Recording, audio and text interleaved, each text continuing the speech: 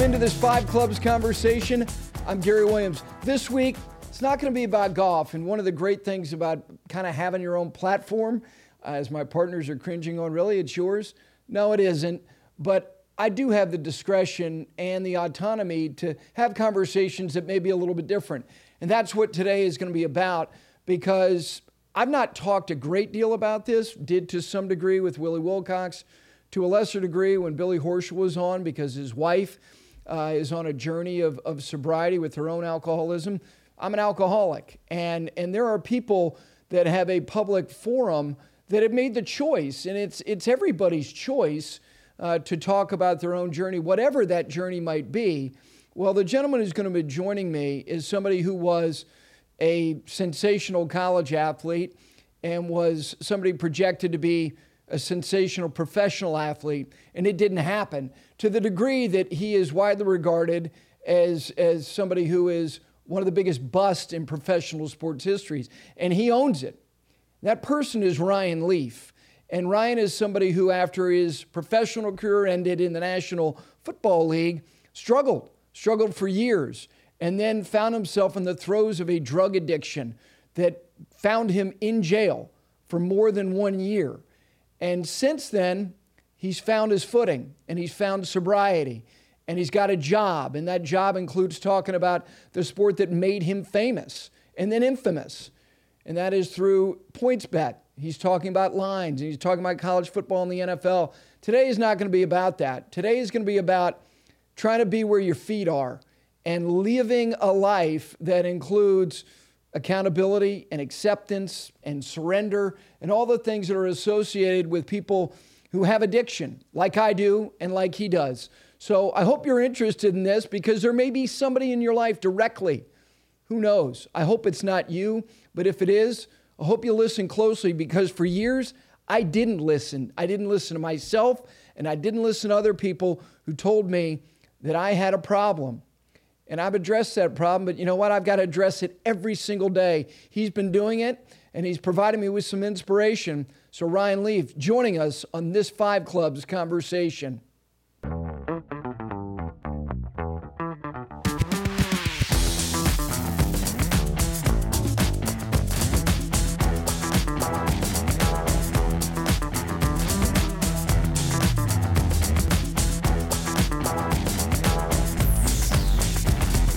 And with that, we welcome in the aforementioned Ryan Leaf. Ryan, how you feeling?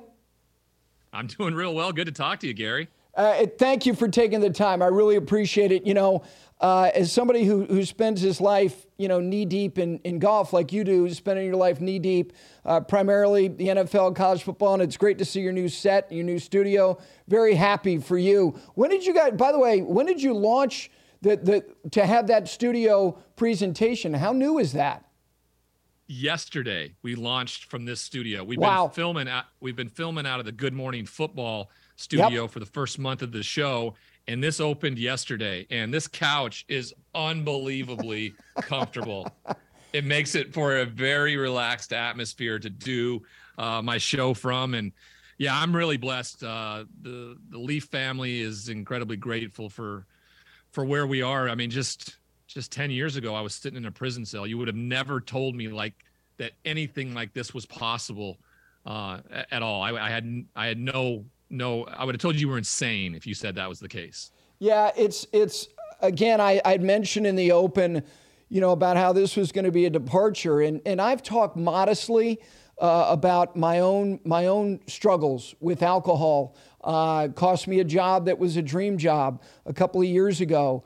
And trying to, be where my feet are and live a life of sobriety. And it's a great feeling to wake up feeling that. But the scary thing is that, you know what? I know that my mind can drift and that I can't believe everything that I think. Like I'm fine and I'm good and I got this. I never have it. It's today. And I got to think about tomorrow. I want to go back because you mentioned the Leaf family is blessed. In reading some things, and I've followed your career going obviously all the way back to Washington State, you said, look, this is not a byproduct of not having a great upbringing. The things that, you got yourself into, you had great parents, great siblings, grandparents. Is that something that you have incredible gratitude for now more than you've ever felt in your life, the family that you're a product of? Yeah, and especially since I have a family of my own now too, right? I think that's because, people disappeared when my life got complicated, right? When I started but the ones that didn't are the ones that I truly know unconditionally love me. They loved me when I was a star football player. They loved me when I was a junkie felon in a jail cell, right? So those are the people that I'm rolling with. They're who I'm riding with. And luckily for me, I found one in a partner and the mother of my child who's been, ride or die for me on that end of things too. And then, my little man, he's just along for the ride. He doesn't ever have to see that version that I think a lot of other people had to see, years ago. And that's maybe one of the coolest things in the world. Yesterday was his 5th birthday, and it was so fun to celebrate with that guy and see how much he's grown in just the 5 years he's been around. Ryan, how often do you pause and think, never in my life did I think at the age that you are, that you'd be living in suburban Connecticut, working in Midtown Manhattan as a gas bag, and I say that affectionately because that's what I am, talking about something obviously that you love. How often do you pause and think about that? Every night when I lay my head down, I put together a gratitude list. And so every night is when I pause and I think about it. I mean, some things are different. Like, I'm really grateful for my bed. I think, the mattress that I have is incredibly comfortable.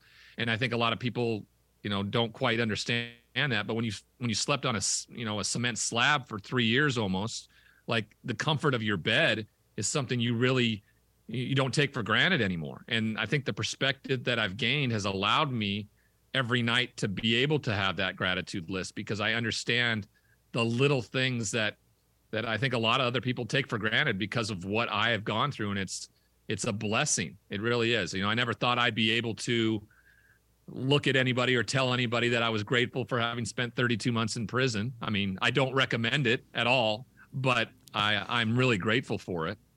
The thing that you just mentioned, it's interesting. All the people in my life who know me best, who love me the most, can't understand the way that my mind operates as somebody who is, in addiction and will never get past that. And I will always, some people can say, well, I'm recovered. Semantics to me, recovered, recovering. And yet when I hear things and read things that you've said and the words that you just spoke, it's like, I get him. And never in my life did I think that I would walk into rooms or listen to other people that I have nothing in common with, but the greatest commonality is the thing that keeps me right every day. When was the first time you heard somebody that you looked at and you went, this person, there's no way we will have anything in common? And then they said something, you went, oh my God, I think that way, yeah. I feel that way. First time I stepped into treatment, sat across from a young man who had grown up, most of his life, homeless on the streets, was an incredibly talented artist, had like a memory that he could memorize anything. And he had spent time in prison, and I hadn't at that point. I needed a few more years before I got to that. But I looked across and I'm like, that's my story. I mean, what he's saying is my story. It's just, it just looks a little different. It's shaped a little different, and that's it. I am, as far as I wanted to make my story more, more flashy or something like that, I was still the same guy. I was this junkie who would do anything to, curb his addiction, just like he would, and feed it. And so, yeah, I get your point. Like, when I walk in those rooms and I sit in those rooms, I hear my story being told over and over and over again. One of the things about your upbringing that you've pointed out repeatedly is that, you looked at people who were drug users and maybe drank to excess with alcohol as that there was some amorality to their conduct. You were the guy who showed up with a 6-pack of 7-Up, which is a great brand to use because it's very nostalgic. You can't even find it if you want to anymore. But you said something, I'm like, God, that's it. You're like, I was a drug addict before I even used a drug. Explain that if you would, because some people are going, that doesn't make any sense. So competition was my first drug of choice. I had to compete at everything. Like that's what fueled me. And I wanted to beat your tail inside and out. And if I were to happen to lose, I wanted to run it back immediately, whether we were on the football field, the baseball diamond, or the basketball court, golf, ping pong, didn't matter, right? I was going to compete. And so, and it didn't, and I behaved as such, right? Now that I know how an addict behaves and how I behaved, that's how I behaved as an athlete. And I'm not saying it was the wrong thing because it got me to where I needed to get. There's a fine line, right? That you just kind of sway back and forth on.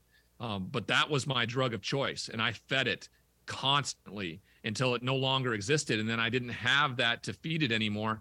And I found another way to medicate it. And that was the form of an opiate painkiller. You know, the story of you being incarcerated and somebody, begrudgingly having you go down and help other inmates learn how to read, and you were like, God, really? This is where I am, and this is what I'm going to do. But there was something that touched you, like never in my life have I served somebody else. Have I been selfless in terms of not going like, what am I getting out of it? Like what I'm giving something, I got to get something here. But you knew in that particular, like really Spartan moment, like, I got to do this again. And when this is over, when I leave here, that has to be a part of my foundation. Explain why that impacted you in that way. Well, I don't think at the time that I didn't understand it then. I just, for whatever reason, I've had many of those moments, those kind of come to Jesus moments where people were trying to help me, mentors, family, coaches. And I can't tell you why I acquiesced and I went down to the prison library and helped those prisoners who didn't know how to read, learn how to read. I think it was in part the guy who was asking me. He was a, two-tour Vietnam, or not Vietnam, but Afghanistan and Iraq war veteran. And he had tried to better himself every single day he was in there. But I remember walking down the hallway thinking, this is silly, this is stupid, this isn't going to help me, and doesn't he know how important I am? The irony in that the guy in a red jumpsuit walking down a prison hallway still thinks he's important, I think is the entire problem. So I didn't know it immediately, not that first day. I didn't know it a week later. I didn't know it a month later. But after a few months of showing up, I found that I was sleeping better. I was more personable. I was talking to my family. And that's when I came to the realization that I was being of service to another human being for the first time in my life. I used to think what I did on Saturdays and Sundays was me being of service. And it's, of course, that's asinine. And so I knew that was going to have to be at the foundation of who I was when I got out, or like nothing would change. It no longer could be about me. It had to be about somebody else. And what's crazy about that, Gary, is that when you make it about somebody else, like your life gets better. And I just assumed that to make your life better, you had to be all encompassing and totally consumed with yourself and how that would work. So yeah, that changed perspective greatly. And I still struggle with that. I still think I have plenty of narcissistic personality disorders that exist when I think it has to be about me. But luckily I have people around me who hold me accountable, and I understand it. I'm more self-aware for sure. I was having a conversation this morning with some people who obviously know me well, and I'm talking about who were also in addiction, and they were like, and I was sharing that I was going to talk to you this afternoon, and they're like, why are you going to do that? And I said, because I want to, because he's an inspiration. He is. What did you say to him when they said, why would you talk to him? Not you specifically, just the conversation was about anonymity. The conversation was about how sacred and private, everybody's journey is. And I said, look, I have to protect your anonymity. It's my decision to be transparent to whatever degree that I want to be. And it was not a contentious conversation, but it was like, and it gets back to what you were just talking about. Like, I need to make sure that I do things that I'm not trying to serve myself, because Right. I believe me, people can look at me and go, how could you have a big ego? Look, I do. And the alcohol wasn't the problem. I'm the problem. The Yep. problem is managing, the things that I want for myself, and how, there's a great book by an author named Ryan Holiday called Ego is the Enemy. Oh yeah, read it. Yeah, Big time. Yeah. I'm sure you have. And that is, it's like, what is in it for me? And that stuff gets in my way all the time. Yeah, I've had some people in my fellowship, talk to me about that too, and I'm like, this has nothing to do with any of you, right? This has everything to do with me and for the individual that still struggles. My story is very public. Like I can't run and hide from that. No like question.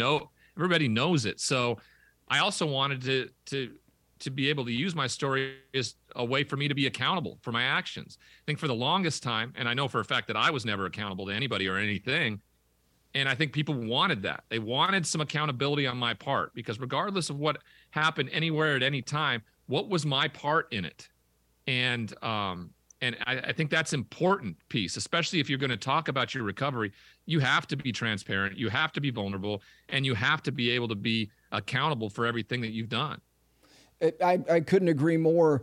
One of the things that, and I'm curious with you, because our addictions, and again, I've got an addictive personality. It was alcohol. With you is opioids.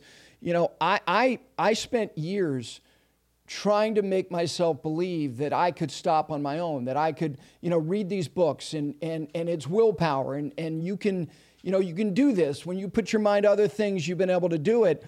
One of the things that took years for me was to surrender to the fact that I just, this drug owns me. I can't, in order to win, I gotta concede, like you own me, but you're not going to kill me. Well, I wasn't I wanted it to kill me. So that's where you and I differed on that end of things. I was begging for death at the end there. Luckily for me, the sheriff's department showed up and saved my life. Right. Yeah. I needed to be intervened with. I couldn't do it on my own. And even then, like it took forever for me, about 26 of the 32 months while I was inside, to finally find that acceptance and that surrender you're talking about. It just, I needed to be humbled in a way that others simply didn't have to be. And that was my journey. That's the way it had to go for me. And it was embarrassing. It was humiliating. And it was, incredibly difficult for my family. So I have a lot of amends to make up for all the damage that I've done. And in a lot of situations, probably never be able to make enough amends for some. As do I, for sure. And it's you used a word that, I have here on this little sheet, and it's not questions, it's just words. And acceptance is one of those words. And accepting, the damage that I've done, and accepting the responsibility that comes with every day doing the things I like. One of the biggest challenges, Ryan, that I have had, and I'm curious for you with a family that's been as supportive as yours have been, and I'm sure their patience was tested at times, and their trust and their belief, is this idea that I get to certain places in my sobriety where I'm like, why are they not feeling as good as I am? Like why aren't they looking at me like I want them to look at me? And again, it gets partially back to ego. And I've got to accept the fact that everybody's recovery, because I gave my family PTSD. There's no question in my mind that the damage I did is something that will take years for them to get over. And like you said, they may never do it. Has that been challenging for you? And has it been challenging for you to think, God, I'm moving along here. Why is everybody else moving at a slower pace? At first it was. And then I've come to accept and understand that some people in my life experienced the absolute worst possible version of me for such a long period of time. It may never, course correct. It may never happen. And I have to have acceptance around that and understand that it may not be something that will ever change. And so I have to accept that.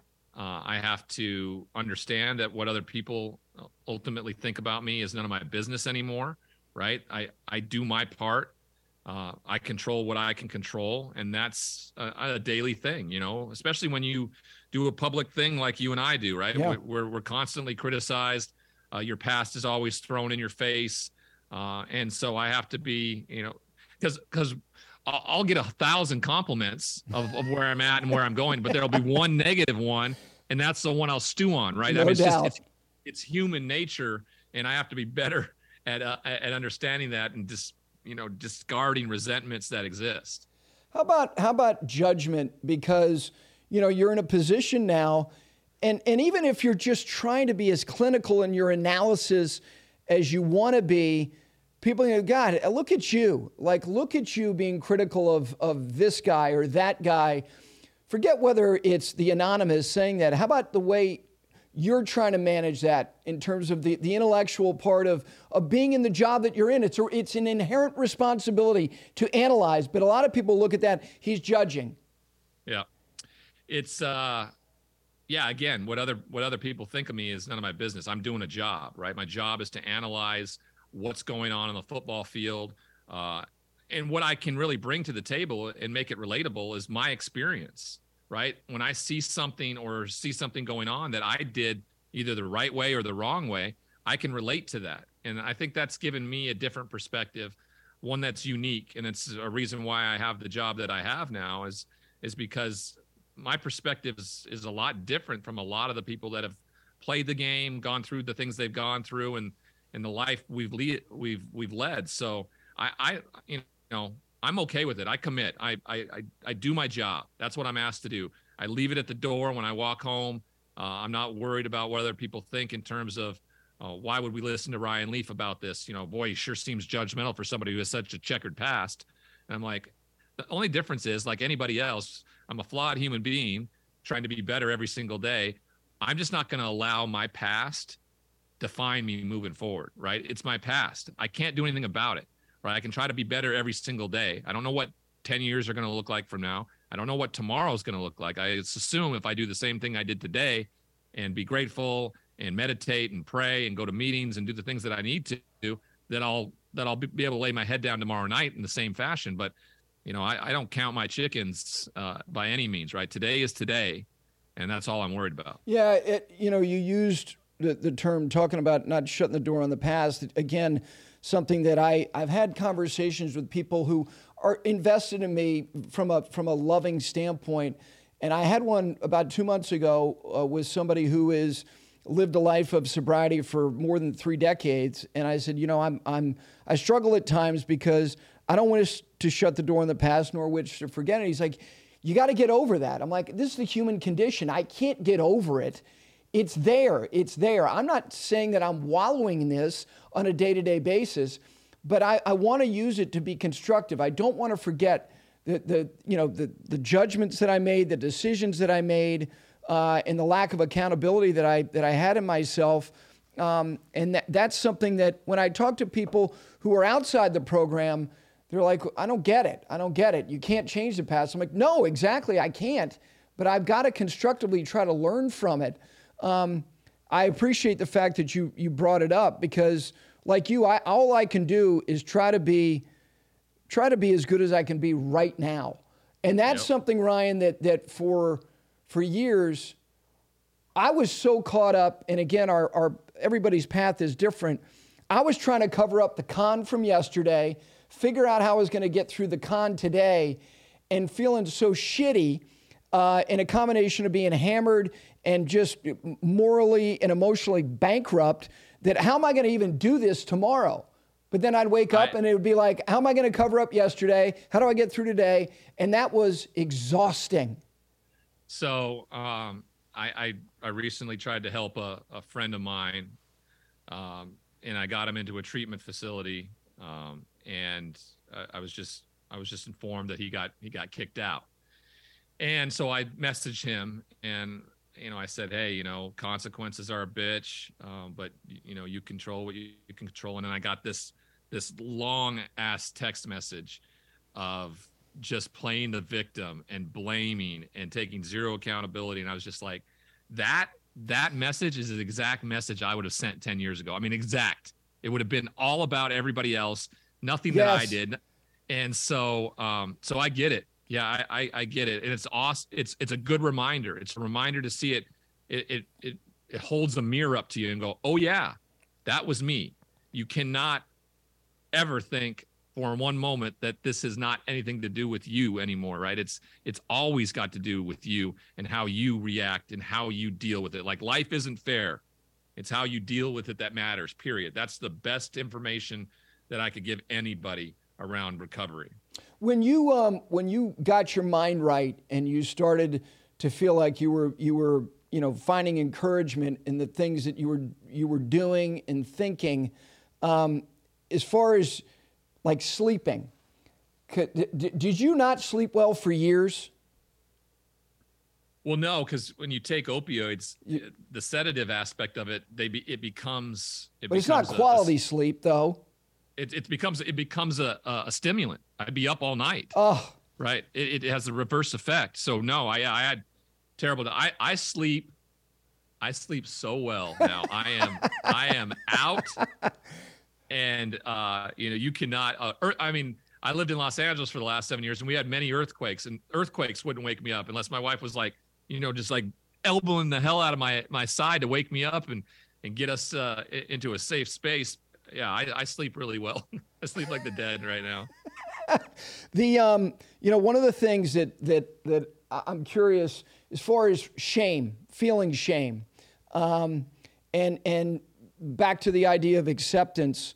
The greatest thing that ever happened to me was being an alcoholic, and that sounds just counterintuitive to anything anybody. But the fact is, I can say that, which means that I've gotten the help that I absolutely needed, and it's allowed me for today to do the right things. And I know you talk about do the next right thing, and all I did was the next wrong thing, habitually, and so. I'm not ashamed. And that's the thing about being transparent.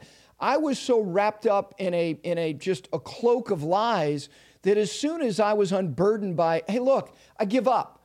I am who I am. I am an alcoholic. I need help. My wife would be like, shh, come, like they might hear you. I don't give a shit if they hear me. I can't live this way anymore. And I'm not ashamed. Did you have, and believe me, I had long stretches of feeling a great deal of shame, and I don't now. Was that something you had to come through the vortex of? Yeah, well, I fully had to understand what shame and guilt was, right? Yeah. Shame is you believe you're a bad person. Whereas guilt is you understand you did a bad thing. You're not inherently bad. You aren't the you did a bad thing. You are not a bad person. And I think for the longest time, I just believed I was a piece of shit because everybody told me I was. And so therefore it must be true. And so that's where the shame came in. So yeah, now when I hear that type of thing, I'm not ashamed of my past. It's given me the life that I have now. And I don't know if I've ever would have been able to get to that place in my life. I've been super successful, and that ego would have stayed, running rampant like it had since I was a little kid. So the humbling that came with it, I don't recommend it, like I said before, but I'm incredibly grateful for it. I'm not ashamed. In fact, the anonymity aspect of things, it may be the proudest thing I am of anything is getting sober.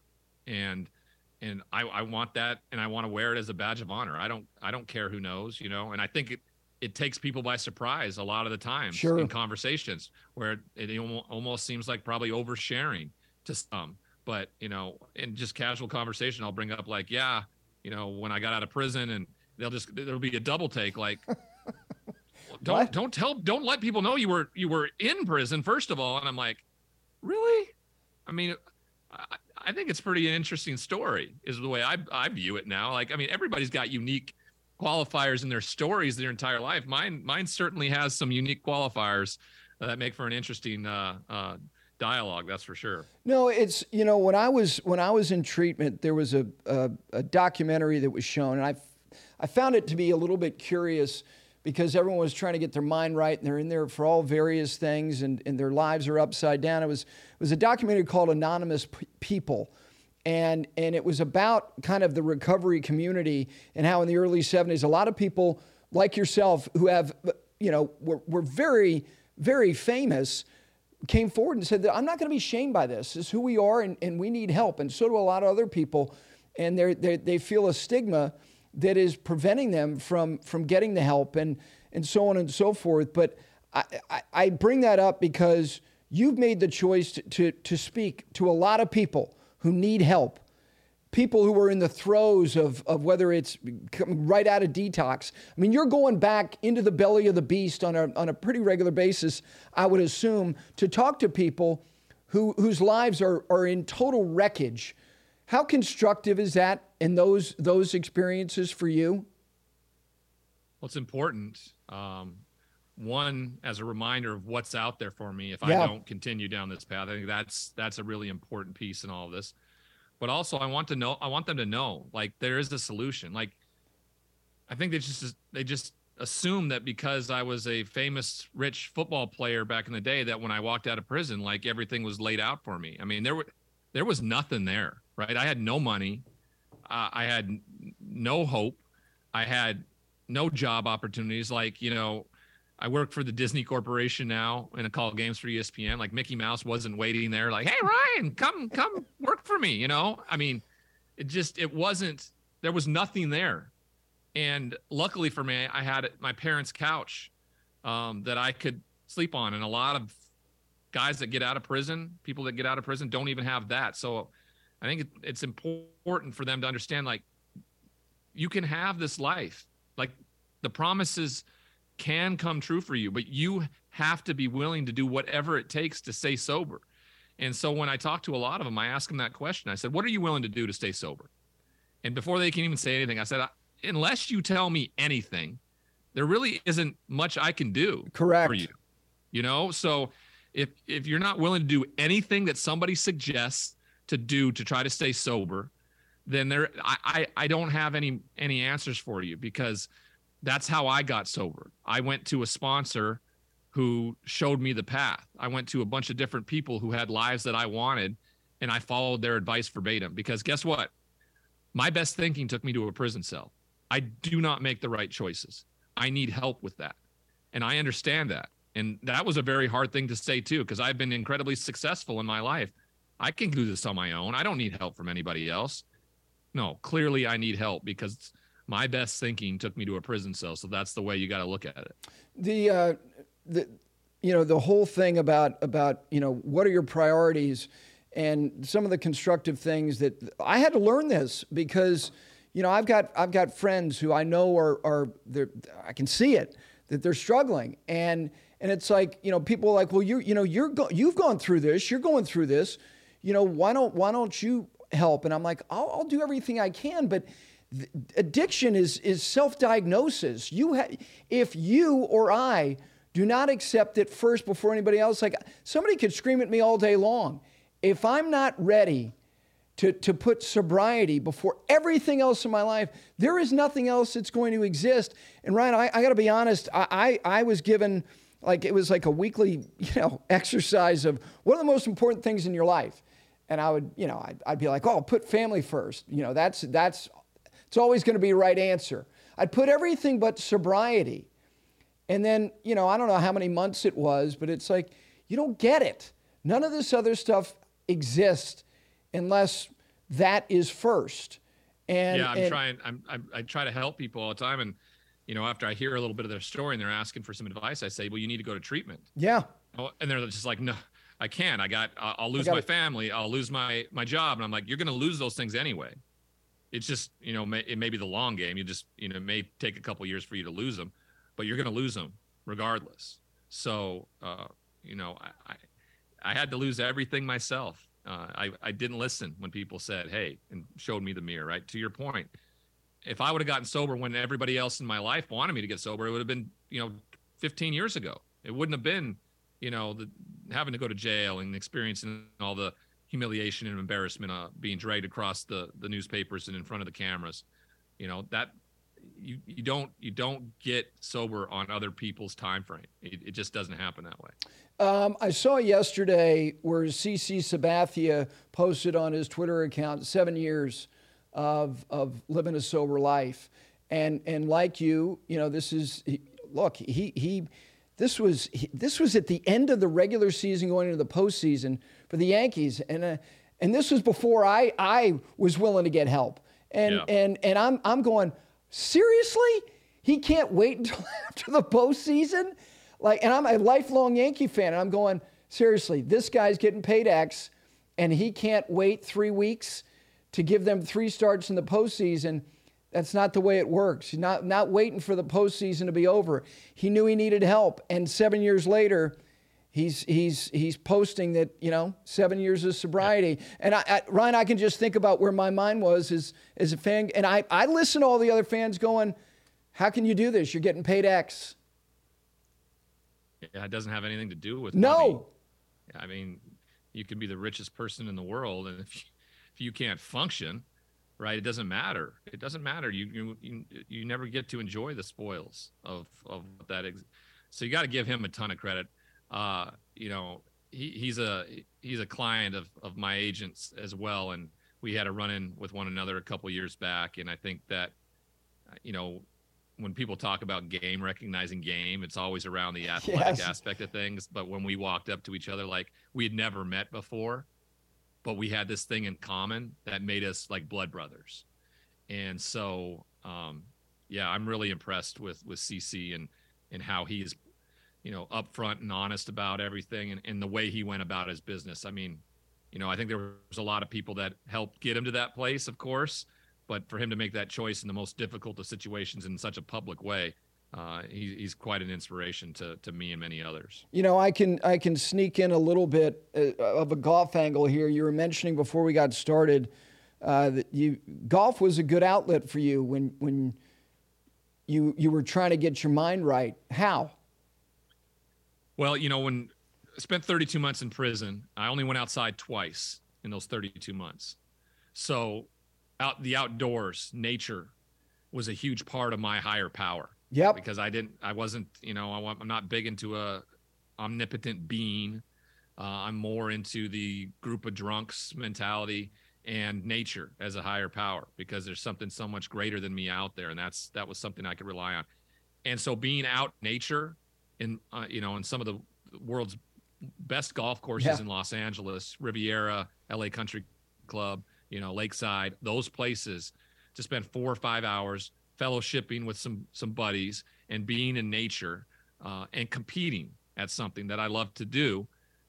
It was really important to me. And I remember when I went to pay for the membership, it was like I was living paycheck to paycheck. Like I had to put things on a credit card, but I knew that was like, when you invest in yourself and certain things, like the importance of that stuff is hugely important.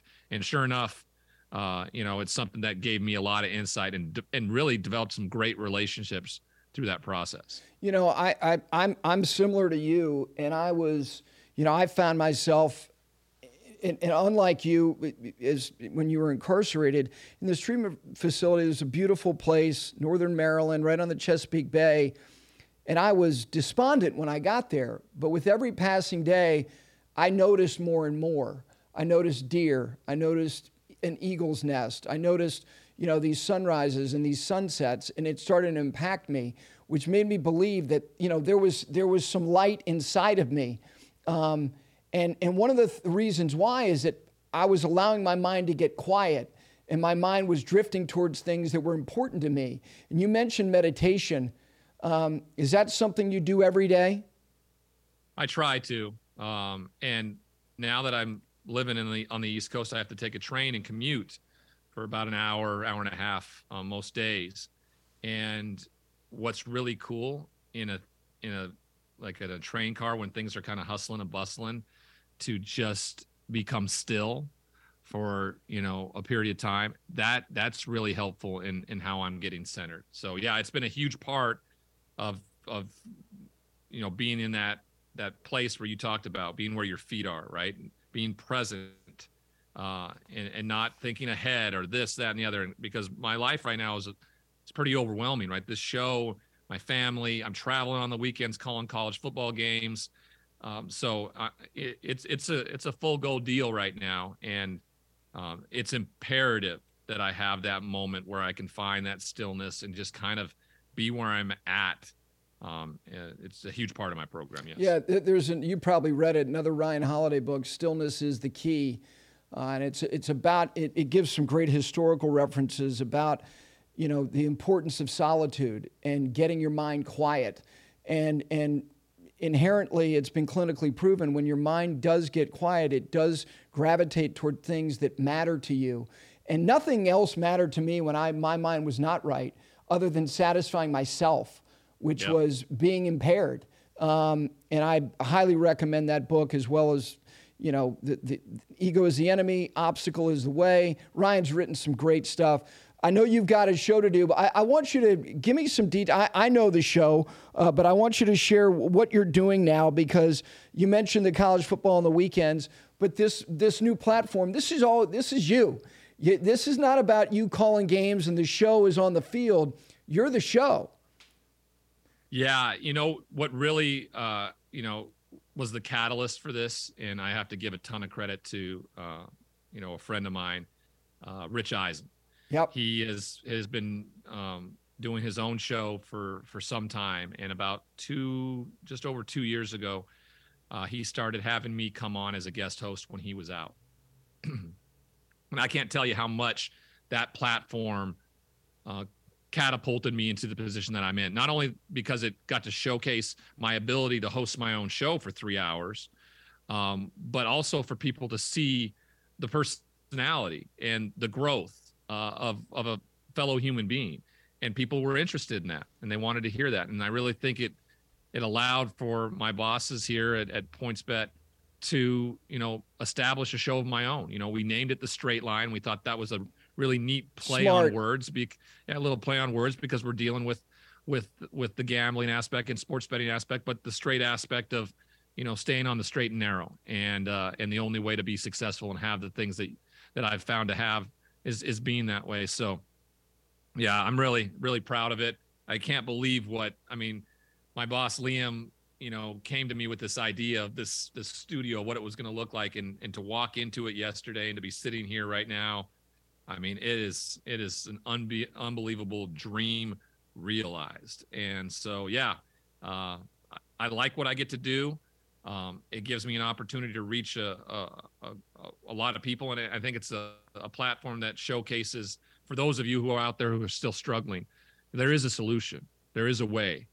And you can be exactly wherever you want to be, because 10 years ago, I was sitting in a prison cell, and I would have never imagined, if you would have told me that this was possible for me, I would have told you you're nuts.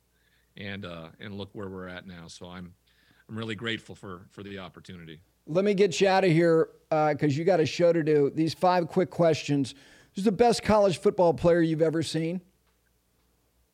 Reggie Bush. Okay. I say Bo Jackson. Now, you were like 10 years old when Bo was at Auburn.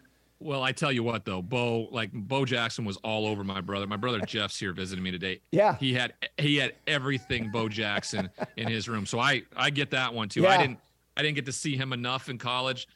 Reggie Bush for me was the best college football player I'd ever seen. He was spectacular, no doubt. The last time you threw a football with velocity?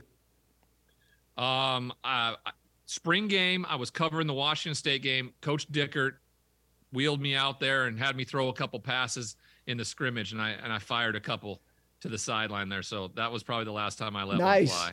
All right, yeah. What is the most inspirational or important book you've ever read? Unbroken, about Louis Zamperini. I was in prison.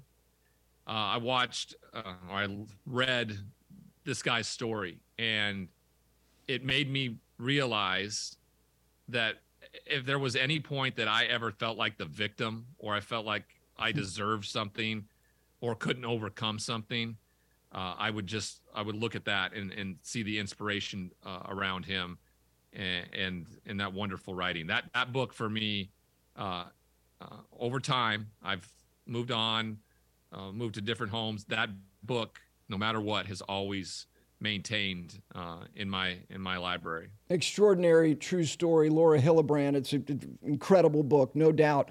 All right, the movie, whether it's 15 minutes left or just started, that when you see it, you're in. The Dark Knight. It's the performance by Heath Ledger. Yeah. Christopher Nolan's adaptation of Batman. That it doesn't matter. I'm locked in. And sometimes my brother's an actor too, and so he told me one time after I'd seen it a few times in the theater, he said, "Go to the theater and don't watch anything but Heath. Don't watch anything else. Just watch him." And when you do that, and I was locked into that, I was like, "What an unbelievable performance!" So yeah, the Dark Knight for me is the best movie that I've ever seen. All right, last thing, you're a big sports fan. The sporting event you've never been to and want to attend. Well, it was the Masters, and ironically enough, you probably understand how difficult this is, but everybody puts in the lottery every year. Yeah. The first 3 years out of prison, I hit the lottery. It is absolutely karma. They were like, the Masters people must have been like, "Oh man, Ryan's wanting tickets. I mean, he's had a tough go of it. Let's let him and his family come down to Augusta." So that was the that was the Holy Grail. That was the Holy Grail.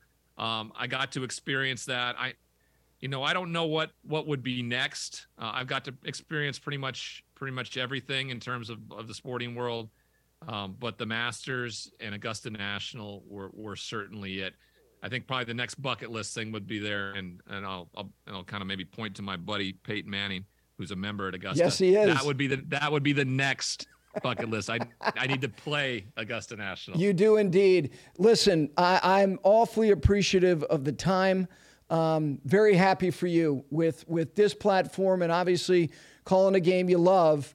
But most importantly, appreciate the inspiration and your willingness to give it away, to keep it yourself. So thanks for doing this. Gary, thank you. I appreciate it. Keep it up. Proud of you. Everybody who can take something from this is important. If we affect one life, you've made a difference. So thanks. Thank you. Well, I really appreciate Ryan Leib taking the time.